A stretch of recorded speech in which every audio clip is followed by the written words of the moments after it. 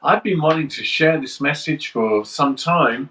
As a church, we have a really strong emphasis on breaking bread, on taking communion. And we do it, some churches only once a month, some people only every 2 months. We've been doing it all through this pandemic, except on our carol service and our Easter Sunday service. Every single Sunday we've met. And I felt by doing this live stream where we worship together, we break bread together, we praise a church together, and we hear God's word together, it's been a really, really important part of what God has been doing in our hearts. But you know, many people, they have a limited understanding of the communion.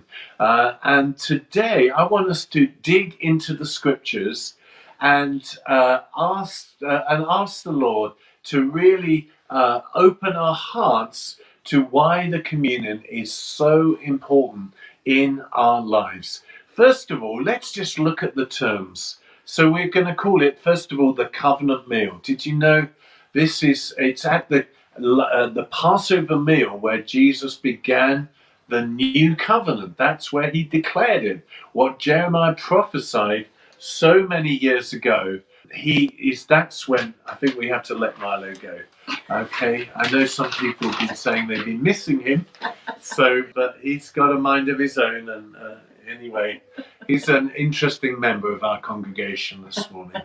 But that's a covenant. It's where God has made an irrevocable covenant. It's not like a contract.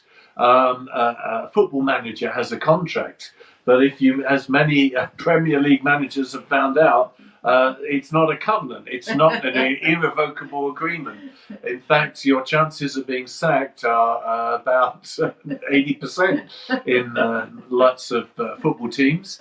But a covenant is different. It means I cannot break this agreement with you. It's irrevocable until one party chooses to walk away from the covenant. And so there's different terms for what we call there's the term communion, which literally means the fellowship. It's a time when we're focusing back on the cross, a time where we're communing with the Lord and we're sharing literally the sharing together of the Lord's Supper. That's another term, the Lord's Supper. It was at the Passover meal.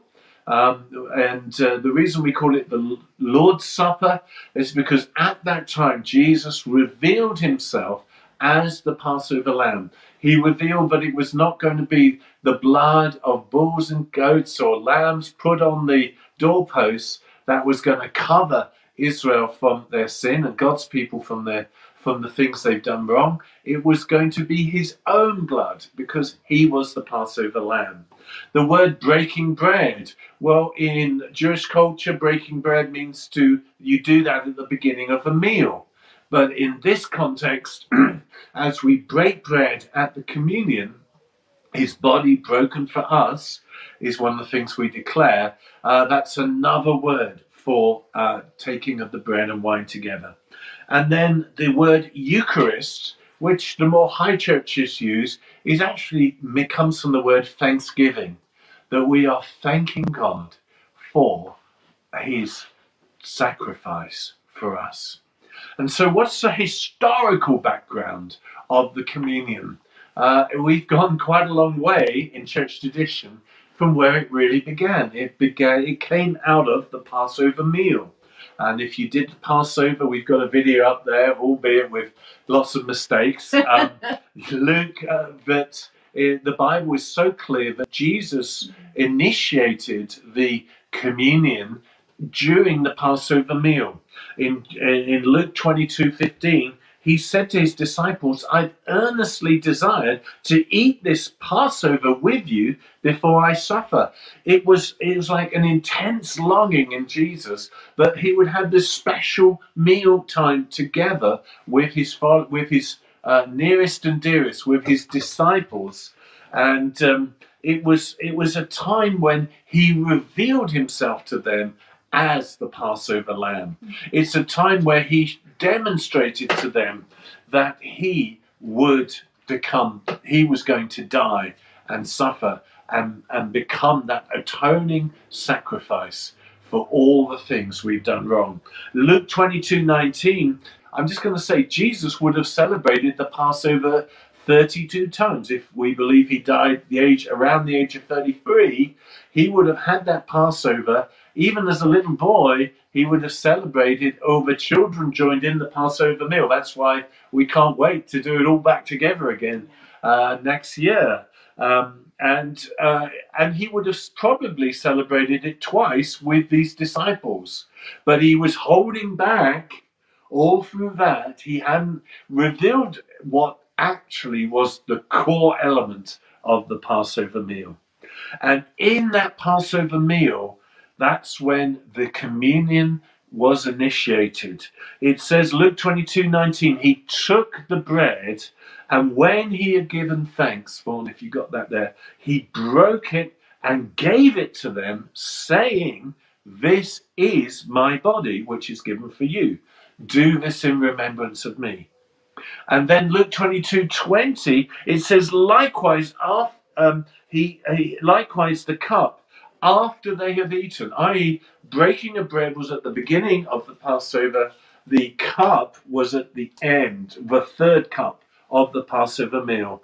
He said, after they'd eaten, he said, this cup that is poured out for you is the new covenant in my blood.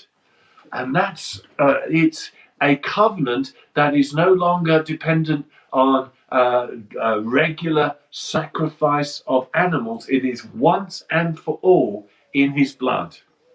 And it is the third cup of the Passover meal. There are 4 cups in that meal. And the third cup, incidentally, Judas had already left before they got to the cup of redemption, it's called.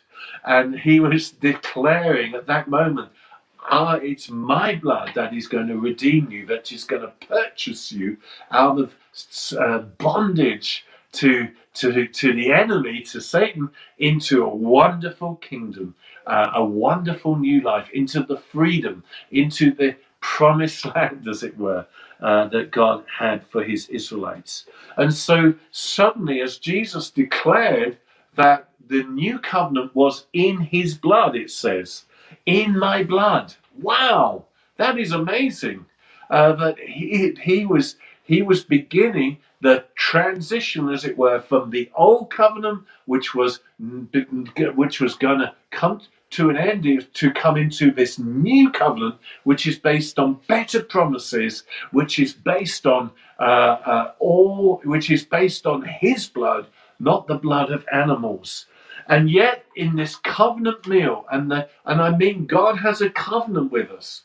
As long as we remain in him, we are joined to him in that irrevocable agreement.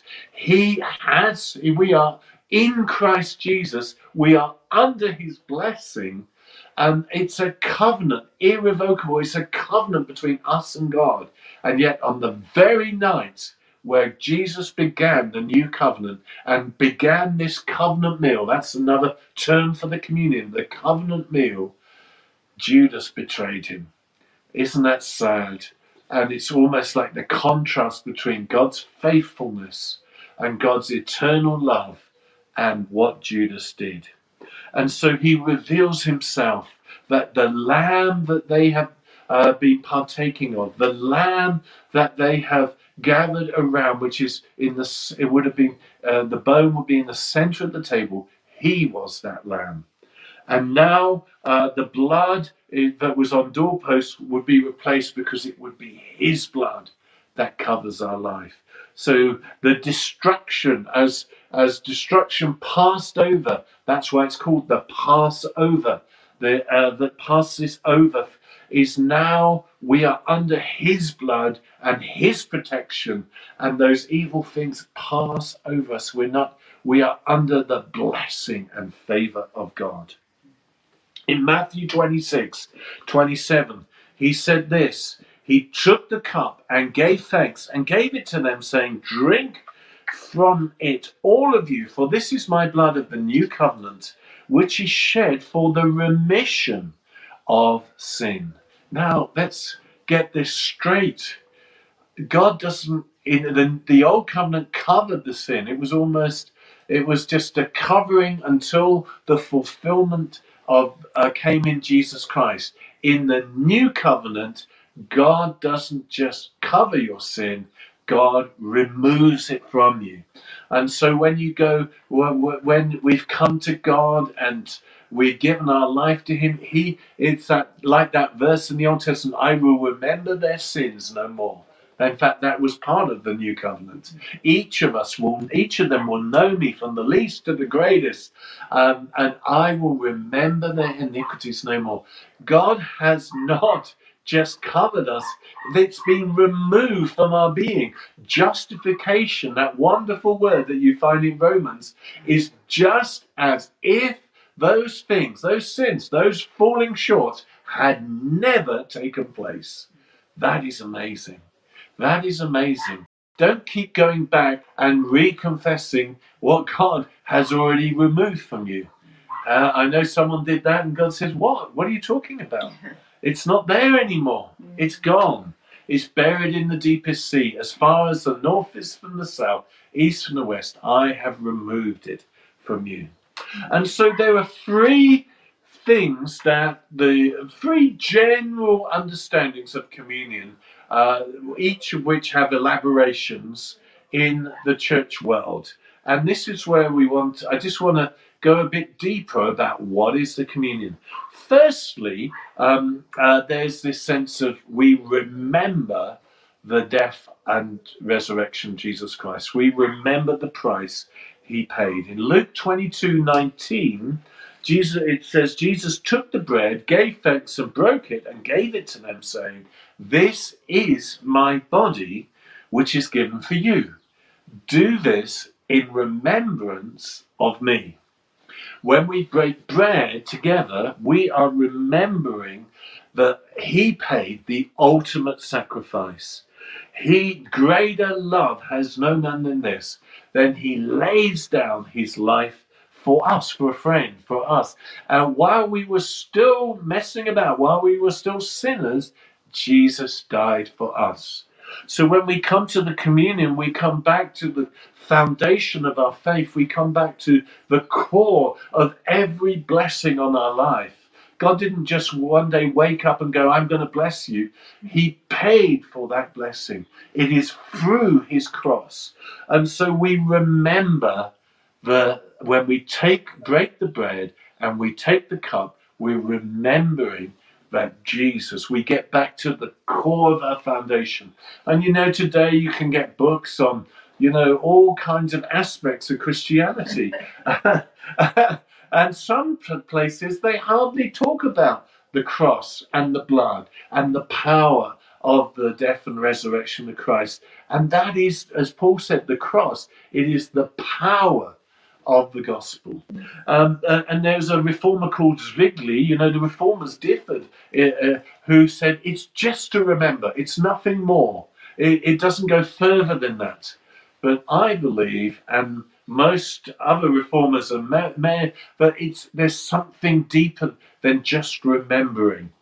It's secondly is that God, Jesus, is spiritually present in the communion. Mark 14:22 said this: Jesus took the bread, blessed it and broke it, and said to them, take, eat, this is my body. He took the cup, and when he'd given thanks to them, and they all drank from it, he said to them, this is my blood of the new covenant, which is shed for many. And so, in what way is God present in the communion? Well, I'll just spin ahead to the other view, which goes even further, the transubstantiation, which is the Catholic view, where they believe that the substance of the bread and the wine is transformed into the very physical presence of the body and blood of Jesus.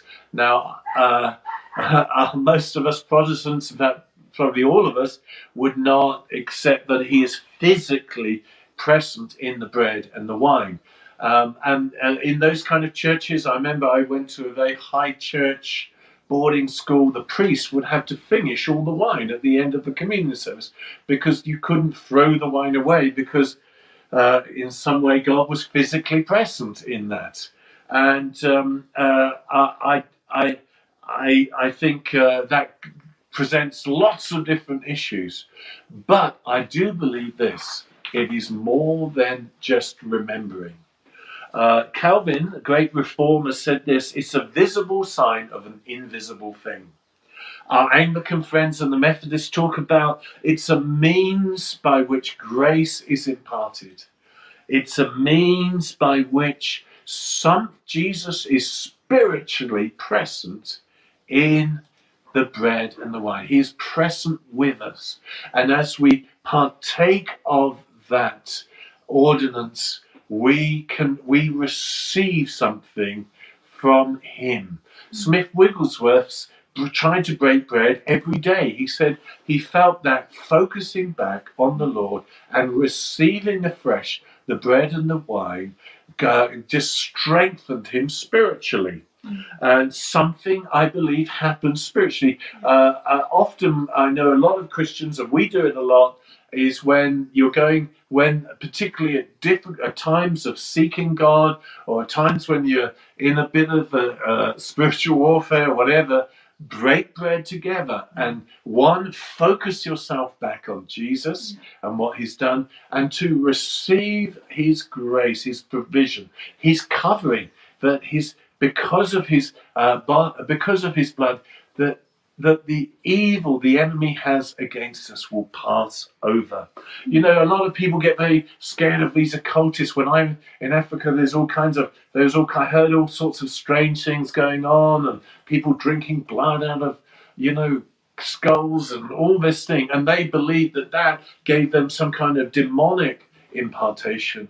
Well, how much more powerful is the Lord's Supper as we receive afresh his provision of his body and blood, is the impartation that God gives us. And I would just say to you, as you break bread, as we're going to in a minute, receive afresh the provision of Calvary. Receive afresh the blessing of God upon your life. And so what happens when we break bread? Let's dig into some scriptures here. 1 Corinthians 11:26. Paul says this: for as often as you drink this bread and drink this cup, you proclaim the Lord's death until he comes. Wow. Yeah. And so what are we doing when we're taking the bread and the wine? There's something so powerful. That's why Satan hates it so much. We are declaring the victory of Jesus because he won. The resurrection isn't the victory. That's just a confirmation of the victory. The victory was won at Calvary, where he defeated principalities and powers. And Satan's hold on us and right to us is broken at the cross. And so when we partake of the communion, we're proclaiming the victory of the cross. We're proclaiming the full payment of the cross. And we are proclaiming that Jesus has defeated darkness until he comes. And by the way, Jesus said, I'm not going to partake of the Passover. I'm not going to partake of the bread and the wine, I believe, until he comes in his kingdom. Wow. So it's a proclamation of the death of Jesus, the victory of Jesus. It's a powerful spiritual thing. You know, some people say, well, baptism, that's great, but it doesn't mean anything spiritually. I can tell you, after I was baptized by immersion, something broke over my life. I know people had satanic symbols tattooed, and when they got baptized and they came up, the symbol was being removed. Something happens when you do what God says, when you break bread together. 1 Corinthians 10:16, I love this. Paul said, the cup of blessing which we bless, is it not the communion of the blood of Christ? The bread which we break, is it not the communion of the body of Christ? For we, though we are many, are one bread and one body. We all partake of that one bread. Paul said, the cup of blessing which we bless. So often, before I break bread, often I will bless that cup, that I will receive the blessing. It's a cup of blessing. Well, I often do a divine exchange. If there's something troubling my heart, I give that to Jesus and I receive from Him. Maybe in the area of healing, I give that to Jesus and receive from Him. It's a cup of blessing. If I feel like there's a curse that's come against me, I give that to Jesus and I receive His blessing.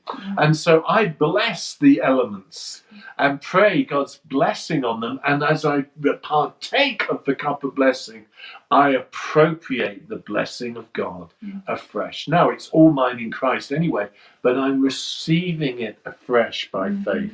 And we are sharing, is it not the communion, a sharing of the blood of Christ? We are sharing in His benefits. Now, this is where I'm not going to be keeping too long. It's a bank holiday weekend, I know that. This is, where did Jesus lose most of His followers? Now, some people say, oh, you mustn't talk about this. No, I'm going to talk about it. John 6:53. Jesus said, most assuredly, I say to you, unless you eat the flesh of the Son of Man and drink His blood, you have no life in you. Whoever eats my flesh and drinks my blood has eternal life, and I will raise him up on the last day. For my flesh is food indeed, my blood is drink indeed, and whoever eats my flesh and drinks my blood abides in me. Now that must have been, it says, many left him, and he even said to the disciples, do you want to go too? But we are not physically, he wasn't saying, come bite my arm off, He wasn't saying, what was he looking at? He's saying we need to receive from Jesus. And I believe as we partake in the bread and the wine, we are receiving by faith that I am drawing on Him. He is the source of my life. Paul says, to me to live is Christ, to die is gain. I am in Christ. He is the source of my life. I am partaking of the fact He died for me. I am receiving afresh and appropriating that His blood was shed for me. That His full provision, redemption means you are purchased, spirit, soul, and body, by Him. Healing in the communion. After the very first Passover in Israel was on the last night before they left Egypt. And they'd been in slavery 400 years, and they had been really mistreated. And yet it says in Psalm 105, verse 37, He brought them out with silver and gold, so they got payment for all the things that they'd done during that time, and there was none feeble among His tribes. Just imagine that, all the older people, they were not feeble. Some who'd been so brutalized and so harshly treated, not one of them was feeble. That is amazing. Maybe something happened during that Passover meal. I just submit it to you. But also, it talks about Isaiah 53, that verse 5, by His stripes we are healed. And I've heard testimony after testimony where a chaplain has said to a Christian in hospital declared with a terminal illness, take communion every day and receive God's healing touch as you take it. And there have been so many accounts where God has released His healing in the communion. And I see it's part of the divine exchange. As His back was torn open by the whip, I can receive His healing. In fact, Matthew goes even further. Matthew 8:17. Quoting from Isaiah 53, it says, He Himself took up our infirmities and bore our diseases. Give it to Him. There's healing in the communion. Maybe even today, as we break bread at the end of this time, receive His healing touch. Appropriate the blessings of the cross as you partake the cup of blessing. I want to receive everything Jesus died for. I just don't want to just have my insurance policy paid and get to heaven. I want to receive his righteousness, his healing. I want his justification. I want that peace, because I'm at peace with God, because he has paid the price. How do we approach the communion? Okay, we're just really nearly on the runway now. 1 Corinthians 11, and this is so important. Now, the Corinthians are way out of order. I mean, they were getting drunk at the communion. At KCC, you can't do that because we don't serve fermented wine. But it says Paul had to say to them this: therefore, whoever eats this bread and drinks this cup of the Lord in an unworthy manner is guilty of the body and blood of the Lord. Let a man examine himself, so that he can eat the bread and drink the cup. For he who drinks and eats in an unworthy manner eats and drinks judgment to himself, not discerning the Lord's body. And so none of us are perfect as we come to the communion. We all know that. We've all fallen short in different ways. But we need to do it discerning the body and blood of Jesus, that we're doing it not just in a glib way, certainly not getting drunk at the communion as the Corinthians, sadly some of them had been doing, but we are honoring Jesus and we are partaking afresh, and we are receiving the grace of God through partaking of the sacraments. We're discerning his body and blood, that we are discerning what he did at the cross for each and every one of us. So we don't want to drink in an unworthy manner. Let's take the communion, and I would say don't take it in a routine manner. Oh yeah, here we come to the service, we're going to break bread. Don't do it in a routine manner. Do it in an honouring way to the Lord. And it says examine himself. I would say where we look at the cross afresh, and Jesus laid down his life for us. C.T. Studd, the great missionary, said, if Jesus be the Son of God and he gave his life for me, no price is too great for me to pay for him. He laid down his life. And so deal with anything, any areas you haven't brought before the Lord. If there's a besetting thing in your life that it's not right, just bring it before the Lord and receive afresh.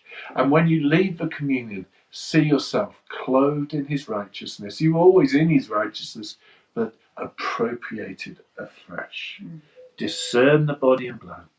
How often should we do it? And I think the scripture gives us a clear understanding. Acts 2:46. Every day they continued to meet together in the temple courts where they met to be, and they broke bread in their homes and ate together with glad and sincere heart. That breaking of bread is, most scholars, you can't argue it dogmatically, but it appears that they were having communion in house to house. When they got together, they would have communion. Some traditions, it's only when a priest blesses that bread and wine that they can have communion. Thankfully, we believe we are all priests and kings unto our God. You can bless you can have bread, you can break bread with other believers or as a family as often as you want. And I do it a lot more these days than I used to. And I really draw on Jesus in that way. I draw on Jesus through the Word of God. I draw on Jesus because the power of the Holy Spirit's on me. I draw on Jesus through the prayer of others and praying myself, but I also draw on Jesus as I partake of the bread and wine. How did it happen in the early church? They didn't stand around the table looking odd. Listen, the communion was a part of what they call the agape feast, or the love feast. Jude even says about these heretics that they are spots in your love feast. The early church would have these feasts like a fellowship meal. Trevor was pointing that out to me. We should all have a meal before we break bread together. We do a lot of meals in KCC, but it was a meal where they would meet together. They probably would begin by breaking bread and end by taking that cup, the cup of redemption, taking that cup of communion together. And it was a time where they strengthened bonds together and where they put aside discord among them. And it's only in about the 250 that the communion got separated from their agape feasts. And I think that's really sad. The early church celebrated communion not in a riotous way, but in a fellowship together. And so some people go all spooky in the communion. You don't need to. It is, the Eucharist literally means a thanksgiving. Yeah. A thanksgiving for Jesus' body and blood that's shed for us. And so I pray as you break bread today that the communion will come alive. It's not just in remember. We do remember, but it's also an impartation of grace. It's a cup of blessing. Yeah. And so we're going to break bread all together now, and I encourage you to do that wherever you are watching this. There's the cup. Yeah, oh yeah. You start. Yeah. So thank you, Lord. So let's just pray as we prepare. So thank you, Lord, for your word and revelation through your word today about the cup of blessing, Lord. I pray that each and every one of us would be able to receive the cup of blessing afresh.